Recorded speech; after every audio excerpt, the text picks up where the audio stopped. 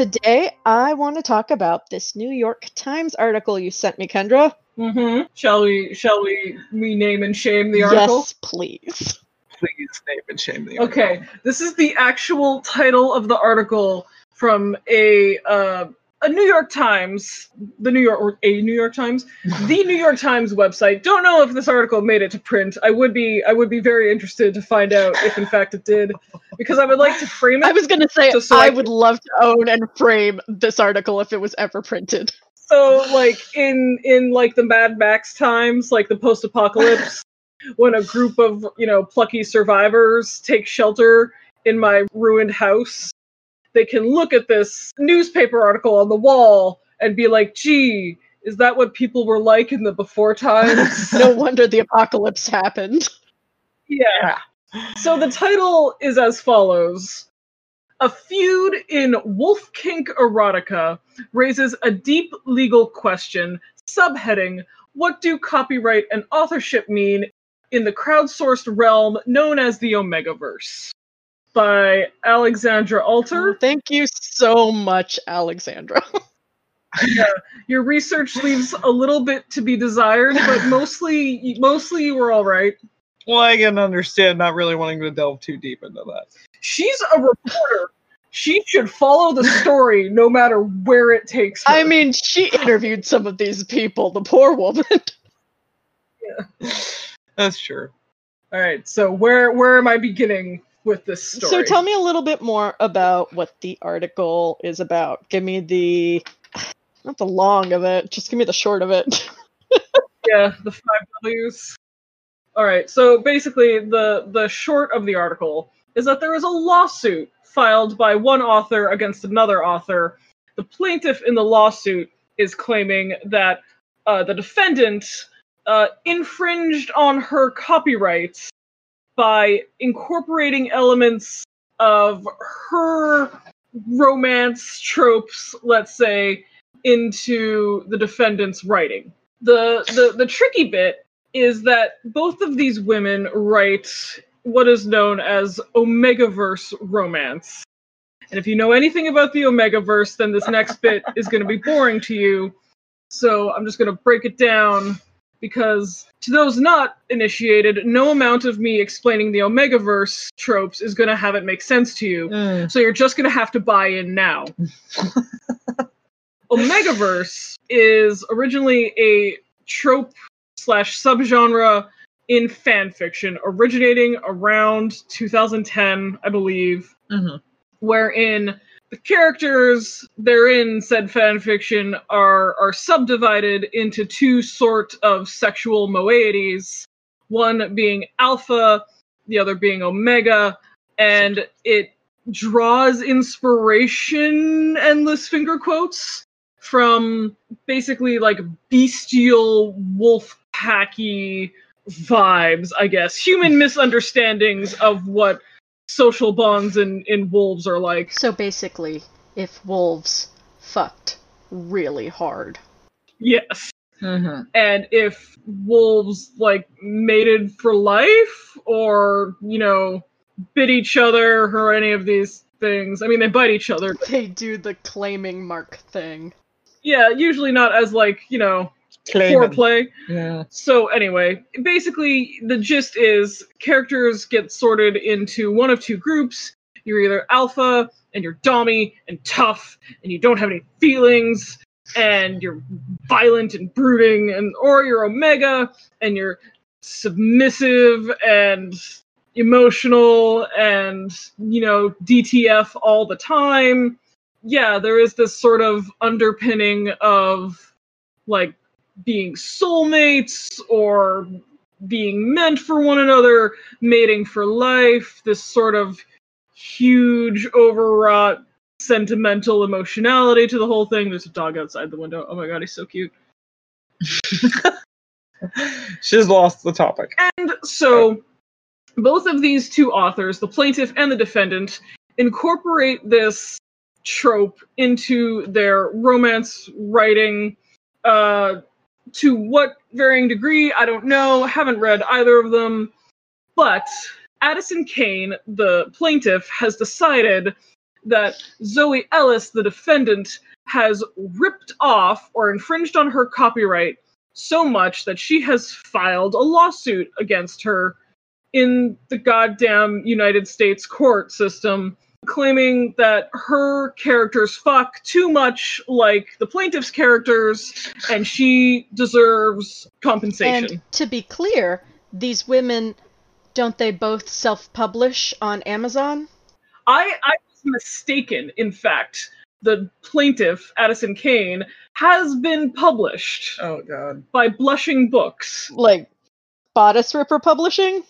Yes, I don't know, it might only be ebooks. I don't know if there's an actual paperback of this magnum opus to be found, but it has been published by Blushing Books, a publishing house out of Charlottesville. So claims the New York Times article. So Huh. yeah, it's really it's going to be a bit trippy because both of these pen names are very similar, and also their titles are both very hackneyed and similar and just easily confusable one for the other.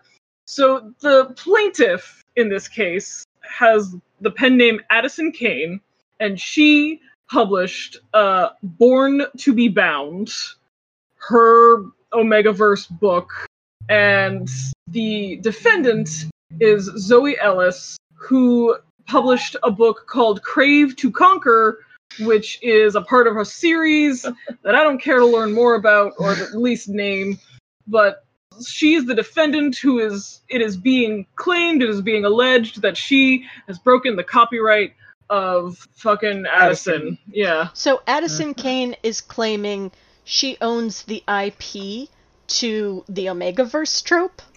That is not her actual legal claim, but her claim is she established so many of these tropes, or these specific tropes, that she has the copyright that Ellis has infringed on. Ah. I don't know what specific tropes they are. I mean, when was Alleging. when was her book published? Whose book? Addison's. In 2016. Okay, so no. Yeah, no. No, she did not. No, because we know exactly the first the Omegaverse fanfiction. It's in this fucking Supernatural fandom, and it has nothing to do with either of these women. Nope. Thank you, Supernatural fandom. You're welcome. It was a gift. I actually don't like being associated with the Supernatural fandom. That doesn't represent me. Man, I wasn't, but y'all remember Super Hulock? God, Let's not ever speak of that again. I live to forget. It's the reason I drink, actually. We survived the wars. I remember thinking the gifts were cute. Like, remember we just had like Yeah. little gifts, and I was like, "Oh, those are fun." And then people had like this whole concept around it, and I was like, "Oh, this is you're losing me. I'm It tired." turned into the freaking Civil War, though. It was this side against that side on their headcanons. Yeah, that's why I definitely didn't. I was just like, "You guys have fun. I'm gonna not." I mean, it's what, proto anti-culture? Was it Oh my really? God, Like, yeah, I don't you're right. know how that happened. Like, not that I care to find out. At least in this episode. God. Yeah, we have a lifetime to figure that A out. lifetime of anti-culture. So I actually have Don't the say it actual like that. complaint in front of me. Oh, If there are questions. Illuminate me. Is she asking for a specific amount of money, or what is her actual demand? Well, right here it says jury trial demanded. So I haven't heard any information on that, but this was filed Oh my God. on October 17th, 2018. And nature of action, she's filing a DMCA, which is a Digital Millennium Copyright Act, basically saying that the defendant has cost her revenue. Okay. oh boy. And so she's not, I mean, she's asking for a jury trial, which is fucking weird. You think she would just Oh my ask God. for, money? Oh my god, that's so embarrassing. But, okay, imagine being the lawyer that has to explain what nodding is. How can I you don't- find peers for this jury? I don't know if she has legal representation or if this is something she's filed herself. I can't find a lawyer's name on this action. It was filed in the Western District of Oklahoma. Man, Oklahoma. Do better. God, of course this is what they're into. Have you seen Oklahoma? Yeah, fair. So, this article I found from 2019 on the Addison Kane lawsuit says it is still pending. It doesn't look like it had gone to trial yet. Well, and now with the coronavirus, you know. I mean, they're having remote courts. No. Oh, I wanna be in a Zoom jury. Be in the Zoom jury for the fucking Omegaverse trial. Fucking trial of the century. I would kill to be on that jury. Generations OJ. I mean, I remember OJ. I guess that was more of a Gen X boomers I do timeline, though. for OJ. I'm trying to sound young. Yes. I watched the American Crime OJ show. That is how I know all my OJ Well, actually, Simpson OJ happened when I knowledge. was really young, so I didn't really retain any of it. So most of my knowledge of the OJ trial going into it later in life was from the Seinfeld episode. Oh my god, Kelty. I honestly was obsessed with big, like, what's the word for it? Media circus trials? Yeah.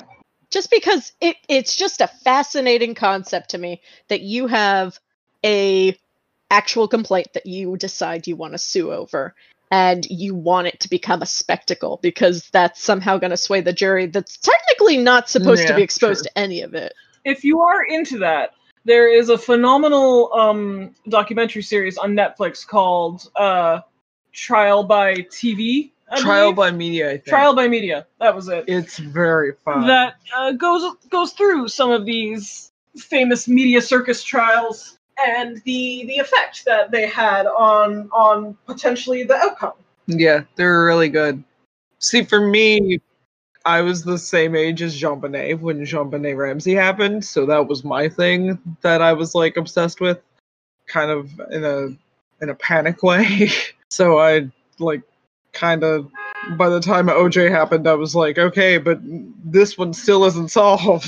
You thought your creepy little brother was gonna bludgeon you to death too? Well, I didn't have a creepy little brother, so I just thought it was going to be my parents. So, say we magically got to be this dream jury, just the three of us. Would you No. side with Addison Kane? No, absolutely God. not. Like, even What a legally psycho. speaking, she doesn't have a leg to stand on. There's no concrete IP, intellectual property here that she owns. I can't imagine this lawsuit getting actually entertained. Mm-mm. But apparently it is. It feels like if it actually will be entertained, it is going to spur a whole new set of... Do you remember the McDonald's coffee lawsuit? Just all these petty things like, oh, well, you know, I self-published my fan fiction on Sex Pollen, so... I own that now, yeah. You all owe me reparations. Star Trek owns that. I was gonna say, it's probably older than these people Star Trek self-publishing really, it. if you want to think about it, probably owns most of the weird kink tropes that are out there. I mean, Star Trek is basically the invention of modern fandom, Yeah. so we're still just repeating a lot of the things those people did in the 70s.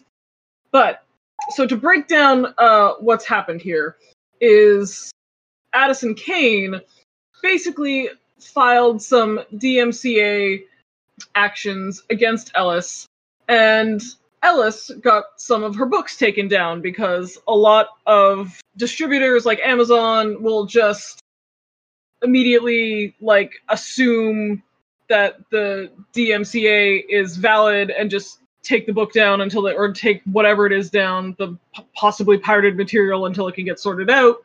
And so Ellis is also now countersuing for filing a false DMCA against her. I mean, that one's kind of fair. I mean, it's fair, but it is a fucking mess now. It's fair, but it's still silly. Mm-hmm. Well, I feel like, what's the other woman's name? Addison Kane is the... Yes, she is the... She's the first one. Person claiming to have been stolen from. Depending on which lawsuit or countersuit we're talking about, she is either the plaintiff or the defendant. And the other woman involved, her name is... Zoe Ellis.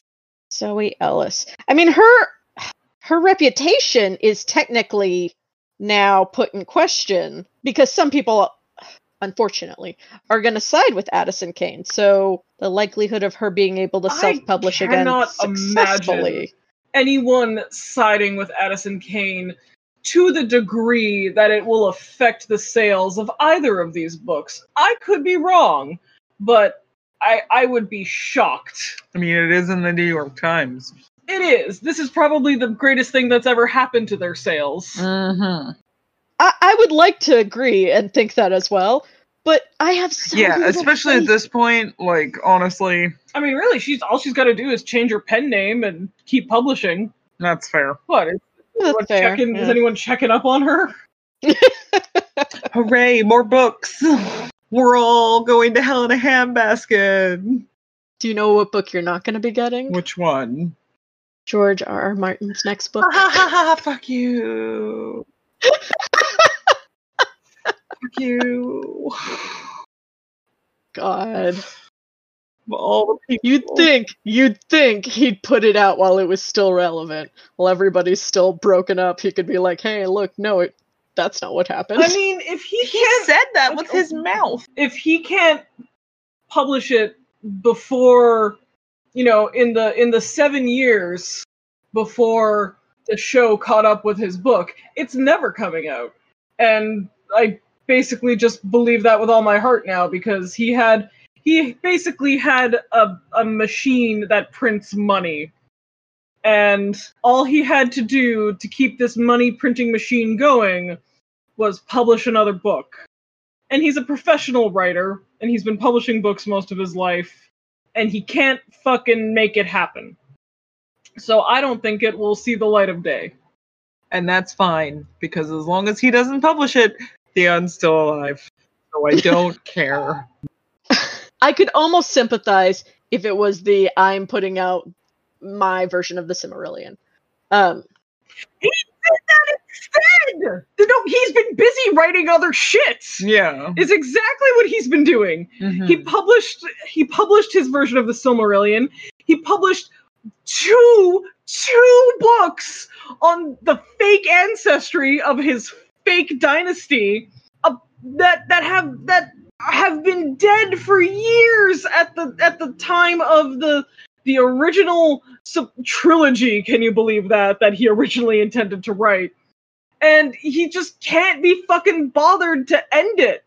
He's just not interested anymore in the forward motion of the plot. He's far more interested in the world building components, which, like, fine, George, you're an old man. You want to retire. I sympathize. Hire a team of ghostwriters. Give them your notes. You get final say on all of the drafts, of course, and just have them crank out those 2 books for you so that you can swim in a pool of money for your retirement, and you don't have to worry about it anymore. Wouldn't that be nice?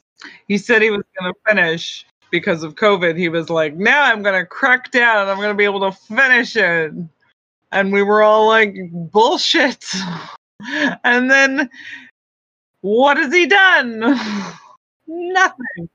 It's just, I think a lot of fantasy authors feel like they have to take the Tolkien route and have this crazy backstory and this extra language and put in all this world building effort, when sometimes you really can just be like, look, there was a war, and now we have these characters. Also, he already did that! It's in the other books!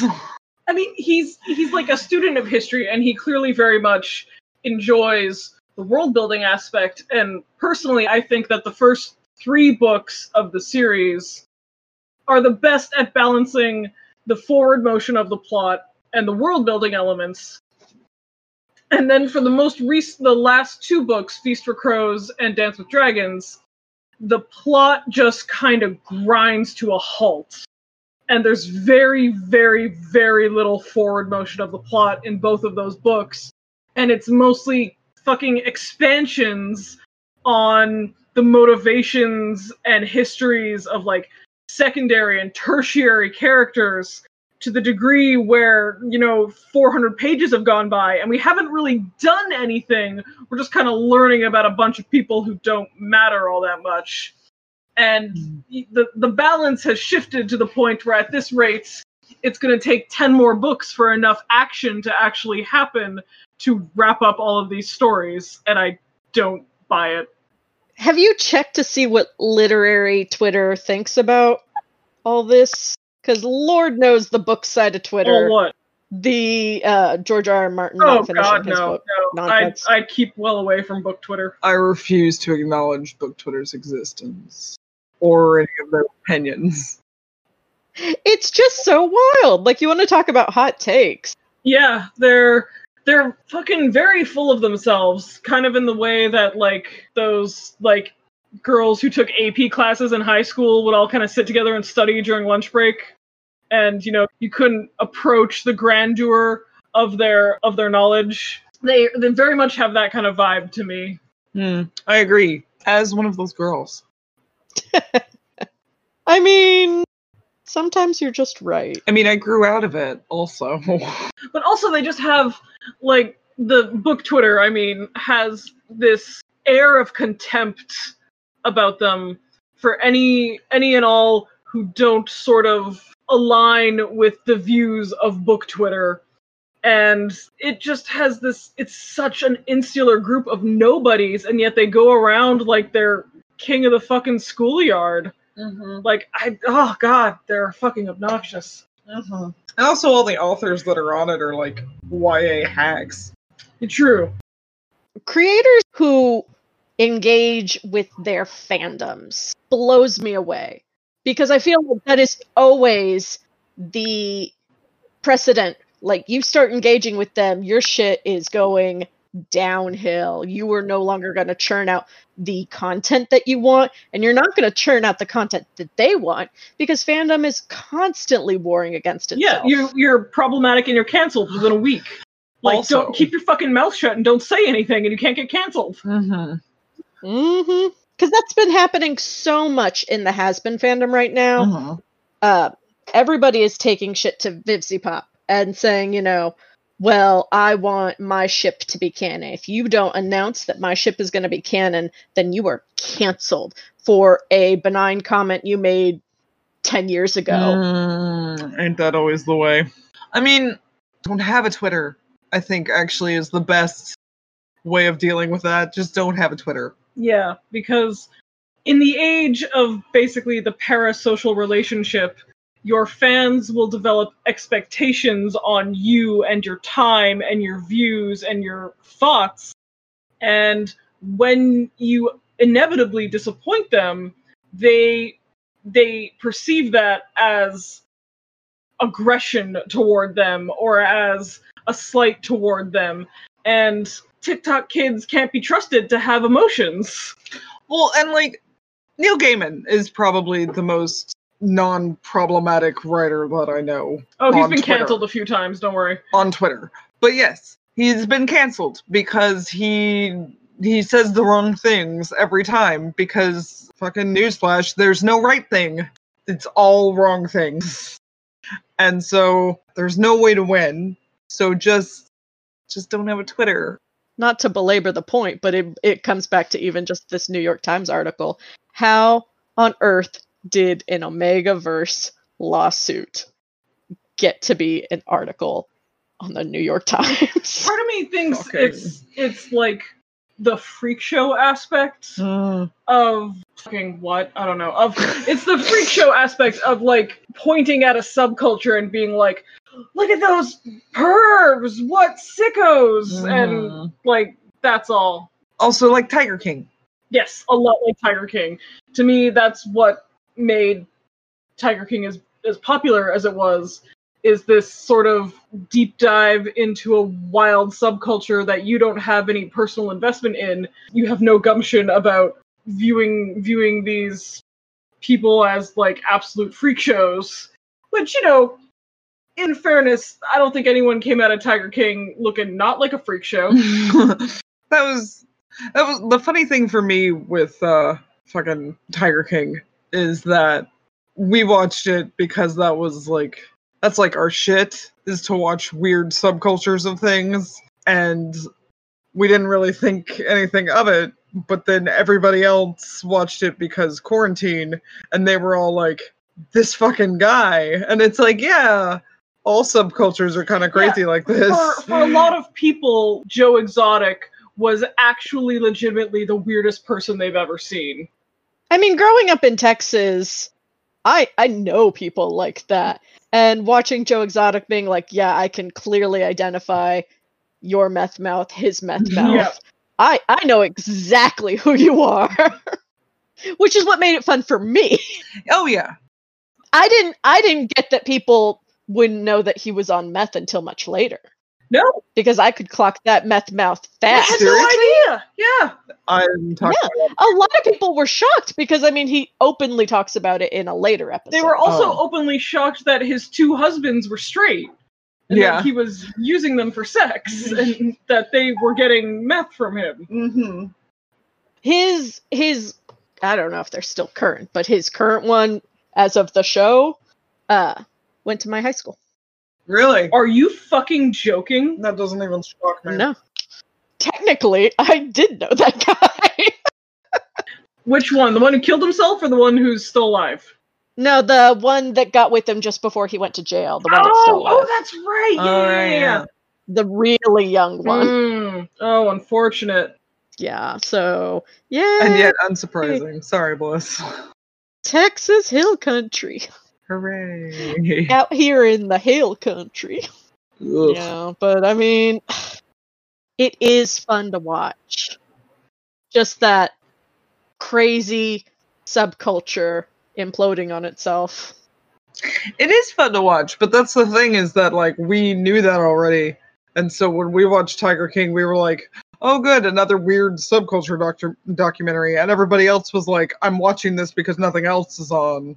And everybody check out how whack it is. And we were like, well, actually, it's kind of normal for all the subculture things we have. Yeah, I guess what people don't realize is that you could do a documentary like that on basically any niche subculture in the world and get just as much messy drama out of the participants, because human beings is the same. Everywhere we go, we are gonna be jealous and petty and mean-spirited, and whether it's about tigers or furries or fan fiction or YouTube beauty tutorials, like, people is the same. Yeah, it is a beautiful, it's like looking at a car crash is what it is. Yeah. Which I also love, but that's a weird subculture you might not know exists, but dash cam videos of car crashes on YouTube, the 2-hour compilations, oh my god, I could kill a week watching them. It's my least favorite. My dad loves those. Thank you. He put up. You do know this. You know everything. Gosh. I can't. My dad loves those. He put up a dash cam in his car specifically on the off chance that he was ever in a terrible accident. I can't stand it. It's just all screechy brakes, and he can't be in a terrible accident. He has to be just behind a terrible accident. Then he'll have the footage that really counts. I mean, I wouldn't be surprised. People who drive in Austin are assholes. That is this true. is true. Yep. Mm-hmm. It's this weird passive-aggressive thing. It is. It's which I dislike a whole lot more. Like, I have driven in what I would call the shittiest driving city in North America, and it's Boston. God, Boston. Boston is very aggressive, very scary, but in a predictable sort of way where whatever the most asshole-ish thing that a driver could take, the most asshole-ish route, is what they're going to do, and you can anticipate that. Whereas in Austin, it's very much, it could be anything. They could turn onto the boulevard, they could start driving down the sidewalk, they might pull a donut in the middle of the intersection. It could be anything, and you just can't prepare for it. Or that woman that I was, like, allowing to go through because she looked like she wasn't going to slow down. And she stopped kind of in front of me.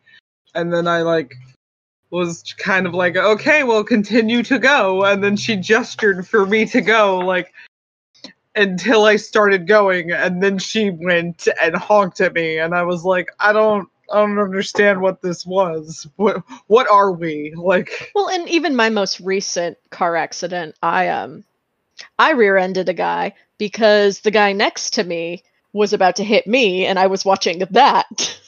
And then the guy in front of me slammed on his brakes, and it was not one of those, like, baiting car crashes. Yeah. It legit was just a weird freak accident, but I was the bad guy because my car technically hit his car. Yeah, that's happened to me before, where, like, just getting out of the way of somebody else's accident causes... Okay, so one time I did almost hit this guy jaywalking on South Lamar in a wheelchair. Oh my god, we have one of those in Kits! We have this guy in Kits who just goes down the street in his powered wheelchair, down the fucking road, not the sidewalk, down the road, and it's got this little podunk orange flag on it, and, like, my man, you're gonna fucking die! Yeah. Like, you are very low to the ground! Not everyone's gonna see you! Yeah. Like, I have seen it before where, like, a guy in some big fuck-off, Dodge Ram truck has a blind spot in front of his car so big that he cannot see someone in a wheelchair. He's going to be murdered one of these days, and I'm going to have to witness it because I see him all the fucking time. Well, and, like, your roller skate chick. Roller girl. That chick freaked me out the first time I saw her. Yeah. She's high stress. Yeah. She's something else. Because she's just a chick, though, on rollerblades or roller skates that just dances in traffic. Yes. Quote unquote directing traffic. she thinks she's helping traffic. Like, I guess whatever that is, whatever is good for you, girl. Just don't end up in my grill. Basically. She ran for mayor once. She did. Oh, like Leslie. Like Leslie. Mm-hmm. Leslie was such a hero. Leslie was great. Leslie, for anybody who doesn't know, was a homeless man, and he would wear lingerie. He was an activist. He was LGBTQ, something in there. I know he was in the queer community. He would wear lingerie, and I'm talking like thongs and a lace teddy, and just hang out in the park or downtown talking to people, giving them advice. And he was the friendliest guy. He was great. He ran for mayor one time. He used to be the mythos of Leslie was that he was a lawyer. His wife left him and he had a mental breakdown and became homeless. Yeah. He complimented my shoes once. Yeah, I ran into him once and he told me my hair was pretty. Aw. And I mean, unfortunately, he died. He was murdered. Yeah. Because people fucking suck. Mm-hmm. Because violent homophobia. Basically, yeah.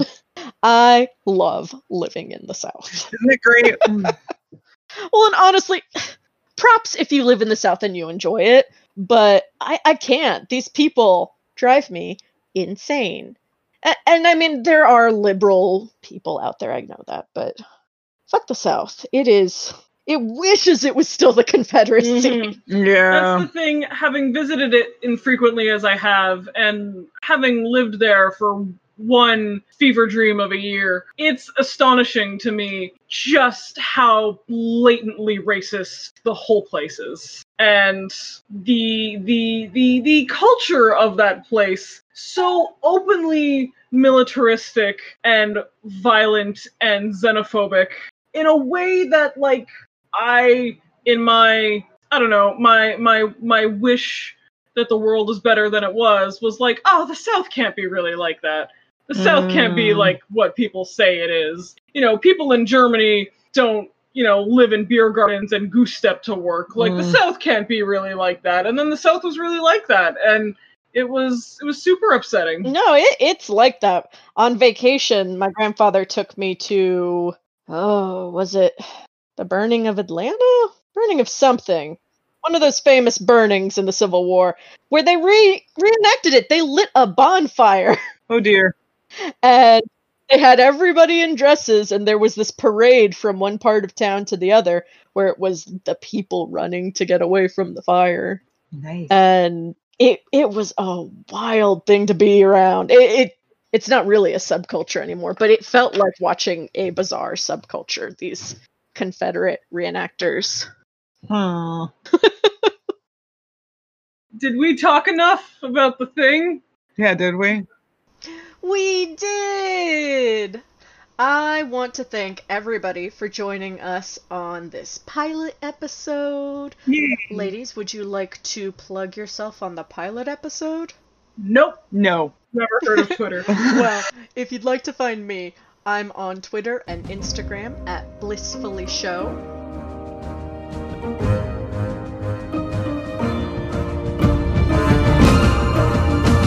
It's a taboo spectrum.